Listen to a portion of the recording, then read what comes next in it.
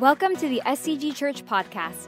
We'd love to have you join us for our weekend services in person in our West Auditorium. You can also tune into our service live online at scgchurch.org or live on our Facebook and YouTube pages. Thanks for listening. Hey, listen, we're doing a new talk today. We kind of ended the series. I'm going to do a talk today about something really important to me. But here's the question of the day I want you to ask. Seeing these little ones kind of reminded me. I want you to think about the first team you were ever on. It could have been a sports team, could have been a music, could have been a team. The first team you remember being on. Tell somebody around you about it. Now, tell them. Go. Out loud. Thank you.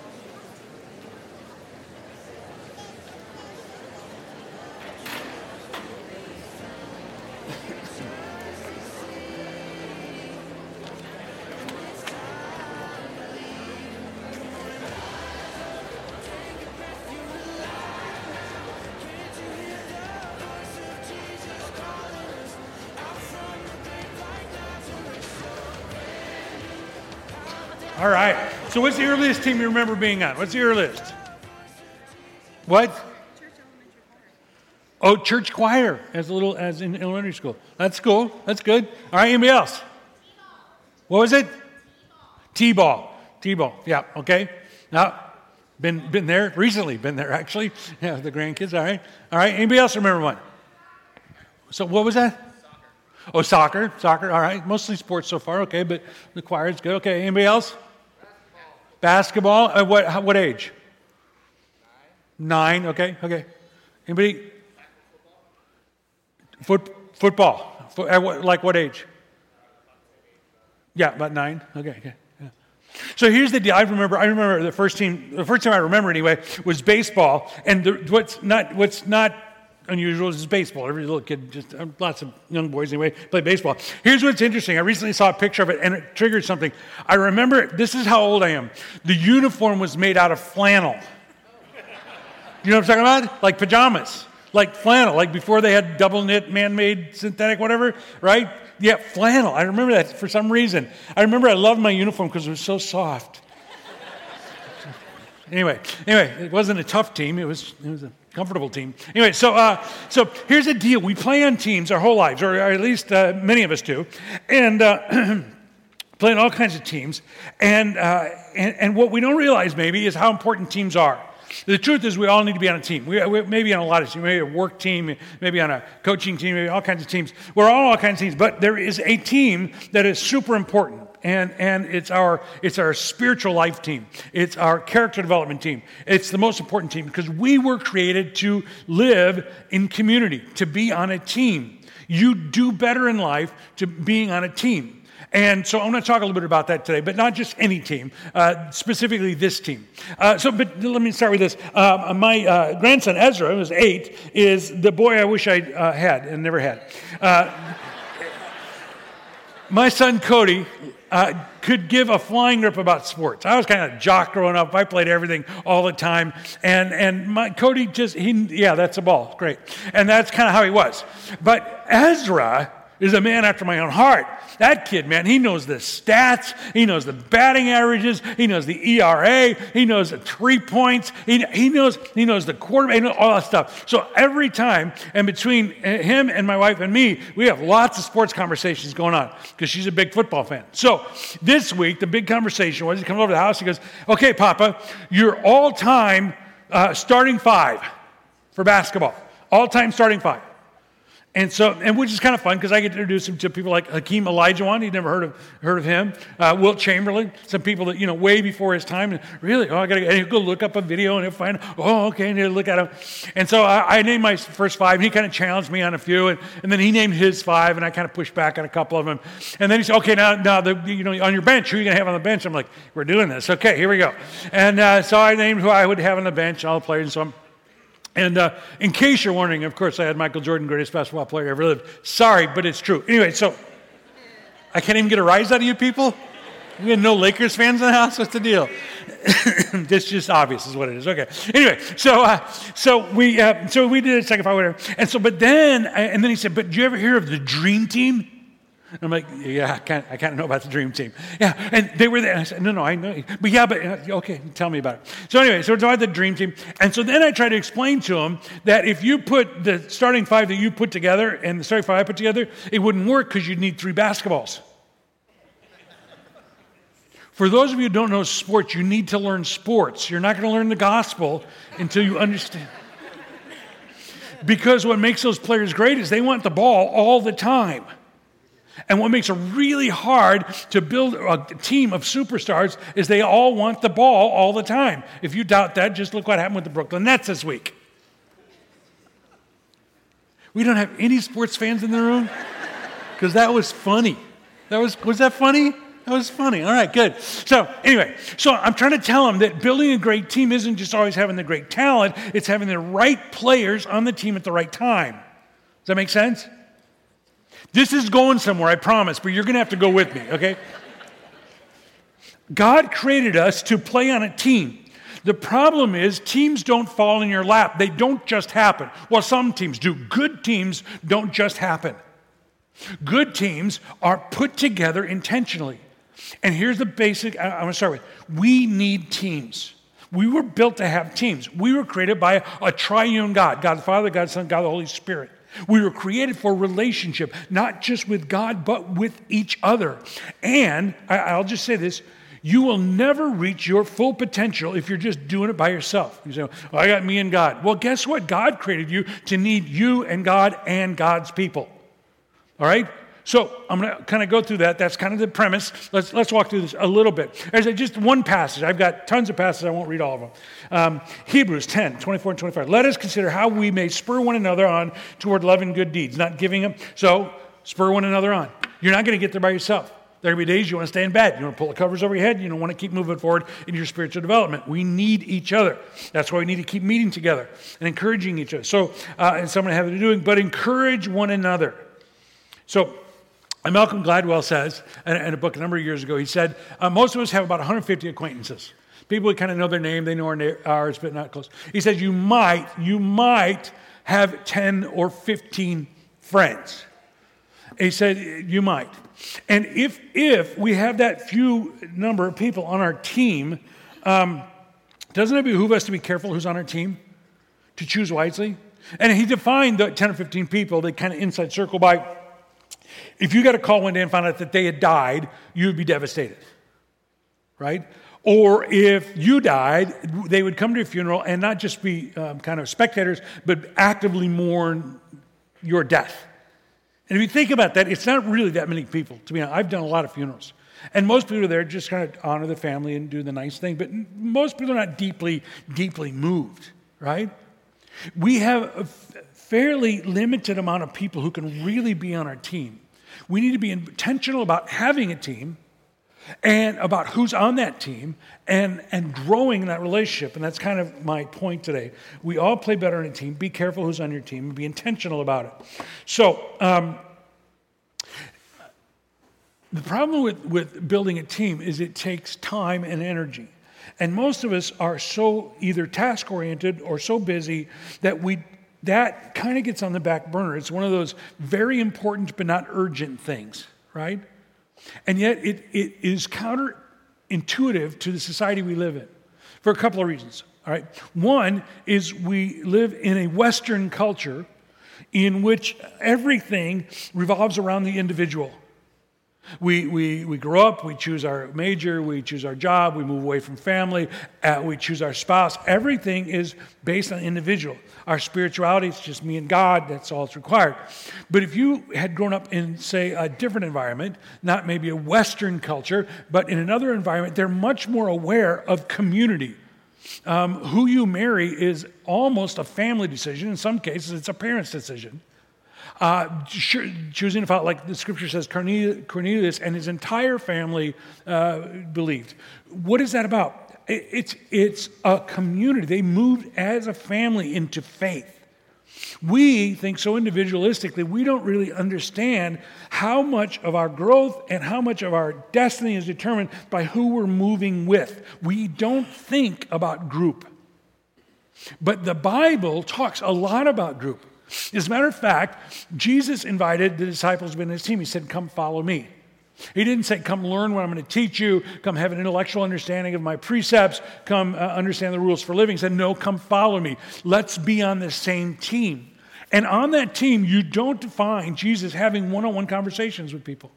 He said, what about Peter? When he was restoring Peter, if you love me, feed my sheep. He was saying that to Peter, but the entire group was there. So we have this Western, even my faith is it's me, I don't really share, it's a private thing, but it wasn't for Jesus. His team was not a private thing. It was a group thing because it's in the group that we learn and become and grow. And it's ordained that way, and we have to learn that. So that's part of it. But the other counterintuitive thing for us in this team thing is that we're just so busy. We're so task-oriented. We got to get things done. We got to get there. We got to do this, that. And the problem is, I wonder if Jesus chose to come to earth before cars because he wanted to walk with the guys a lot. You know what I'm saying? I mean, they had cars, trains, planes that had just been zipping around all over the place. They walked. They kind of just walked. Right? My wife was from Oklahoma when we met. She's still from Oklahoma, but she doesn't have the accent anymore. And when I met my wife, she just had the cutest accent. Just the cutest accent. And then I moved her to Chicago, and she lost that. But anyway, and so one time I went to visit her home church. It was a church she'd grown up in, her family had been a part of for a long time. And after church, they got up and they were getting ready to dismiss and said, and by the way, y'all, you guys are going to have a linger longer afterwards. And I looked at her and she goes, yeah, a linger longer. What do you do to linger longer? Well, we have Coca-Cola cake and punch. That's a real thing, by the way, Coca-Cola cake. Anybody ever had Coca-Cola cake? Yeah. They have it at what's that one restaurant, the southern restaurant? Yeah, that one, the Cracker Barrel. Anyway, and I'm like, okay. And to this day, I just can't believe somebody said that publicly. A linger longer. Hey, you guys are going to have a linger longer. That's just embarrassing. It just, you might as well just pull out a couple of teeth, take your shoes off. And anyway, she's wearing shoes now. Regretting ever teaching her that because it cost me. She likes nice shoes. Anyway, are we offended yet? I'm trying to get there. She's not in the room, in case you're wondering. I know you won't tell her, so we'll just keep it between us. A linger longer is staying afterwards for fellowship. And I realized that part of the dynamic of this church, and it still exists today, is not just the coming and the singing and the teaching, it is the fellowship. It is the being together. It is the being on each other's teams. Why do you think we're building all these spaces around here? To get you guys to linger longer? Yeah, we're going to start serving Coca-Cola cake next. You watch. It takes time. That's the problem. It takes time. And we're in such a hurry to get somewhere. But if we decided to reprioritize our lives and becoming like Jesus the priority, not climbing the corporate ladder, affording the second home, whatever it might be. What if becoming like Jesus was a priority? And then we begin to realize that becoming like Jesus in part requires me to linger with Jesus' people and learn from them and contribute to them. Would it change the way I live my life and I schedule my time? I think it would. I think it's an important thing is to look in to your schedule and put in there first the God stuff and the relational stuff before you put in all the other stuff. The other stuff is more measurable and it's easier to put in there. I get that, but it may not be more important. And so one of the things we need to realize is that your team will determine your destiny. You cannot arrive where God wants you to be and where you ultimately want to be without other people. You just can't do it. Let me give you an example. You ever heard the phrase, I got your back? It's in the movies all the time, I got your back. And it usually is about, I'll help protect you and nobody comes up behind you. But I was thinking about this the other day. It's great to have people that protect us and help guard and keep us safe. But we also need people who look at what's on our back. Right? Everybody, you got a spider. That's getting your back too, right? You can't achieve your full potential unless people are pointing out your blind spots. And you won't allow most people to point out your blind spots because you don't trust them enough. Because you live with a mindset, a relational mindset, not of love, but of competition and of self-protection and projection. That's what the whole internet thing's about. Oh, look at me, I look great on vacation, right? But what if we understood relationship as being the vehicle that God will use to help us move beyond our blind spots, to find healing and wholeness for our brokenness, and become more like Jesus? But we've got to be trusting enough in what God teaches us and the team that we put around us in order to let them point out our blind spots. See, I'm not talking about just friendships. I'm not talking about acquaintances. I'm talking about people who can get in your kitchen when they need to because you trust them that much. Or people who can pick you up when you're... It's an interesting thing. So a couple things. So you think, well, okay, I don't know. Jesus, on the night he was betrayed, went to pray in the garden, right? And the disciples fell asleep. And he says, can't you even stay awake with me? He wasn't rebuking them for their lack of self-discipline. He was saying, I need my team right now. I need my team around me right now. That's what he was saying to them. You see, just before that, they'd been at dinner, and a woman comes and anoints his feet with oil. She was on his team. And she, of all the people that followed him, all the people around him, she alone realized, she had the sensitivity and the giftedness to realize that there's something going on with Jesus. That's why she anointed his feet. Everybody else is going, don't do that, don't waste it. And she's going to know there's something happening here. And because she was on his team, she was allowed to do that. See, we need the kinds of people around us that feel when things aren't working, or at least will be sensitive enough to ask. We need that kind of team. You can't get there by yourself. We need people on our team. We need to be intentional. In my life, I've had, when I was 30 years old, we were just starting the church, and I looked at my brothers, and my brothers had some long-term friends. My dad was a pastor. We moved about every 5 to 7 years. And so I was an Army brat, same kind of thing. You know how to make friends quick, but they don't go very deep because you're going to be moving, right? And I realized about myself that I had a lot of acquaintances, that just short-term acquaintances, and I didn't have a single friend from when I was young. Not a single one. I didn't have a single one from when I was in high school. And I realized that I was at a deficit. I didn't really have a team outside of my wife and my family. I didn't have a team. And I realized that if I was going to become who God wanted me, if not only just stay on track, for Pete's sakes, much less accomplish anything in the positive, I was going to need a team. And I set out from that time forward to build teams. As people come and people go. They may not be on my team anymore. I might get a new team member to build teams who help. And I've said to our elders, I've said, if I fail, it's partly on you. Because you're a part of my team.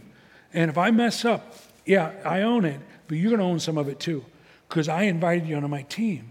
I think we need to take this whole thing that serious, this whole idea of team. Teams will push us forward when we're weak. They will help us explore the possibilities that are greater than we can come up with ourselves. On a couple of occasions, I remember facing challenges. One when I was in college, and it was my dad, and one here at the church. And we needed to build this building, and I didn't want to do it. Because I didn't want to do a building program because the church was going good and we were packing it out, and I was doing 5 services a week and 4 services a week, I can't remember. And it was going great. And the elders came to me and said, Doyle, we need to build a building. And I'm like, But they were right. There are people who, no, we can do this. Let's look at this and let's trust God and let's do it. You need people who can expand your mind, increase your vision to what needs to happen. Henry Nouwen, famous author now gone on, is that most people, not only do we not have a team, we don't really know how to develop healthy teams. Here's what he said. Most don't know how to develop healthy, intimate relationships and instead opt for power and control instead.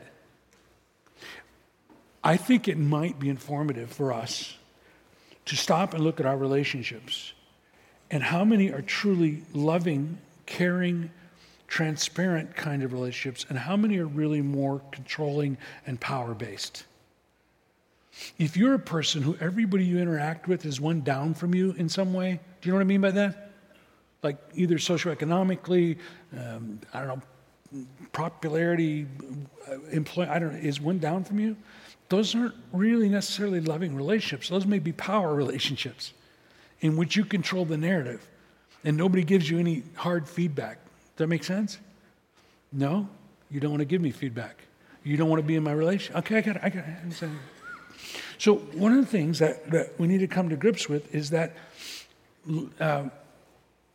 we need to learn to have the kind of relationships that can speak truth in love to us and vice versa.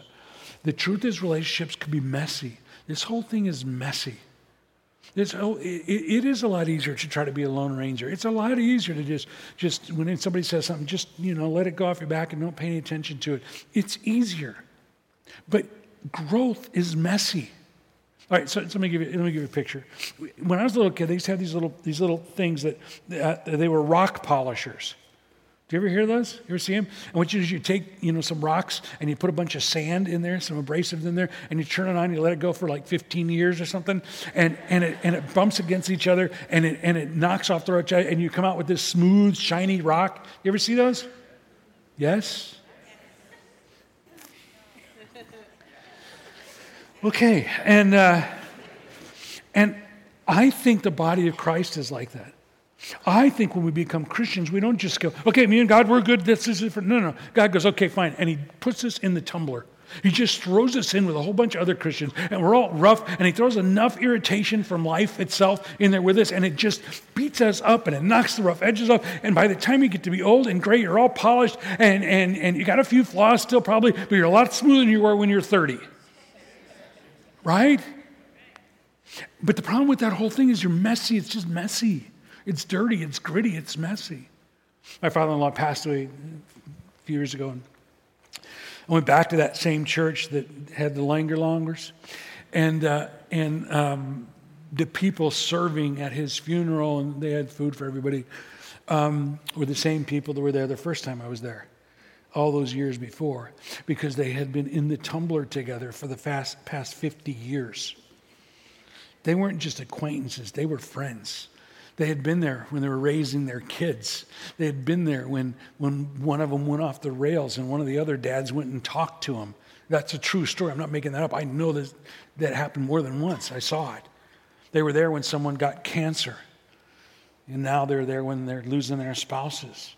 Because they've been in this tumbler together, and there is a sweetness, there is a unity, there is a depth and a maturity in that tumbler that won't be achieved anywhere else. It is there because it's God's plan. And I believe those people and they would tell you, they became who they were. Many of them successful, some of them just good folks. They became who they were because they've been in the tumbler, and they handled life differently because of that. See, one of the things that happens when we sign up for the kingdom, when we sign up for God's team, he says, come and follow me, and we do, and we sign up for his team. He throws us in that tumbler. But while you're in that tumbler, he begins to take off some things about you that aren't right. Not just bad habits, not just character flaws, but even philosophies. You begin to understand what's true and what's real. And when the world starts saying crazy stuff about little children and so on, you go, no. In my group, we know that's not true. That's not what the Bible says.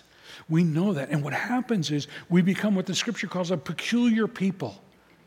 Some of you fit that more than others, but what it really means is people who are set apart. We have a phrase we use around here a lot, and it comes from this idea here, and I'll read the passage for you in a second. We live differently, and we don't apologize for that. We live differently. We have different outcomes expected. We have a different source for our energy and for aspirations. We live differently. We are peculiar because we serve a mighty God who's got a better plan. And as we're in this tumbler together, we're on this team together, we're encouraging each other by saying, don't forget the plan. The plan is to be more like Jesus. The plan is to make a difference in your world. The plan is to be selfless and not selfish. Remember, this is how life is supposed to be lived. That's what we do for each other in this tumbler. Let me just read this passage for you. He says this in 1 Peter 2:9. I read it from the King James because I like this word. But you're a chosen generation, royal priesthood, a holy nation, a peculiar people, that you should show forth the praises of him who hath called you out of darkness into his marvelous light.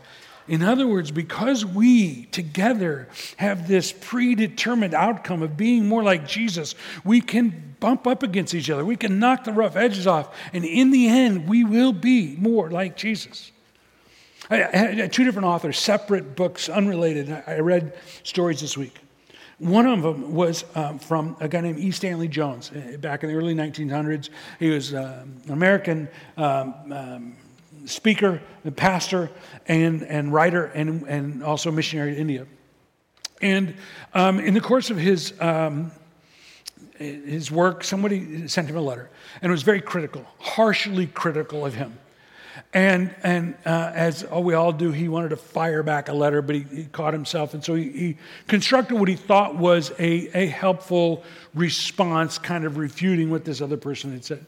But before he sent it, he did something that he had learned to do, which was ask his team. I don't mean his staff, I don't mean his employees, I mean his team, his spiritual growth team. He said, guys, I've written this back.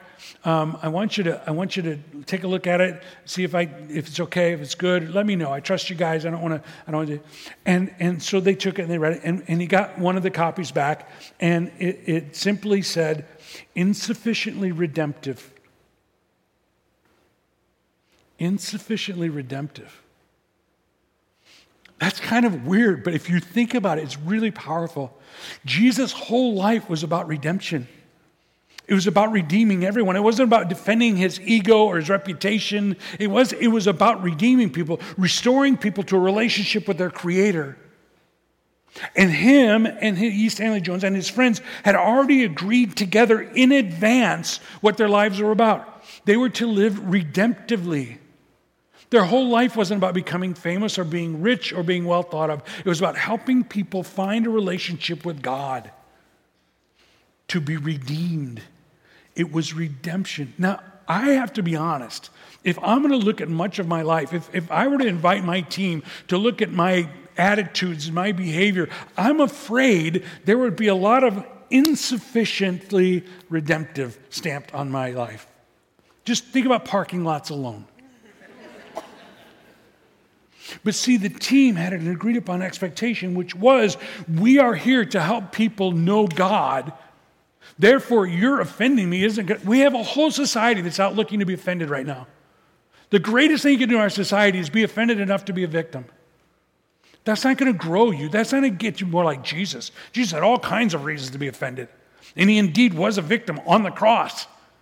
But his point wasn't to be a victim. And his point wasn't to gain attention. His point was to point people to God, to the Creator, for redemption. Insufficiently redemptive. I'm afraid many of us live our lives that way. We need a team who remind it. Do you have anybody in your life who would say that to you? I mean, now that you know what it means, is there anybody who would say it to you? I'm afraid there are people in my life that would say that to me, and should and would. And so in this same week, I read another illustration of Gordon MacDonald, different book, and different illustration.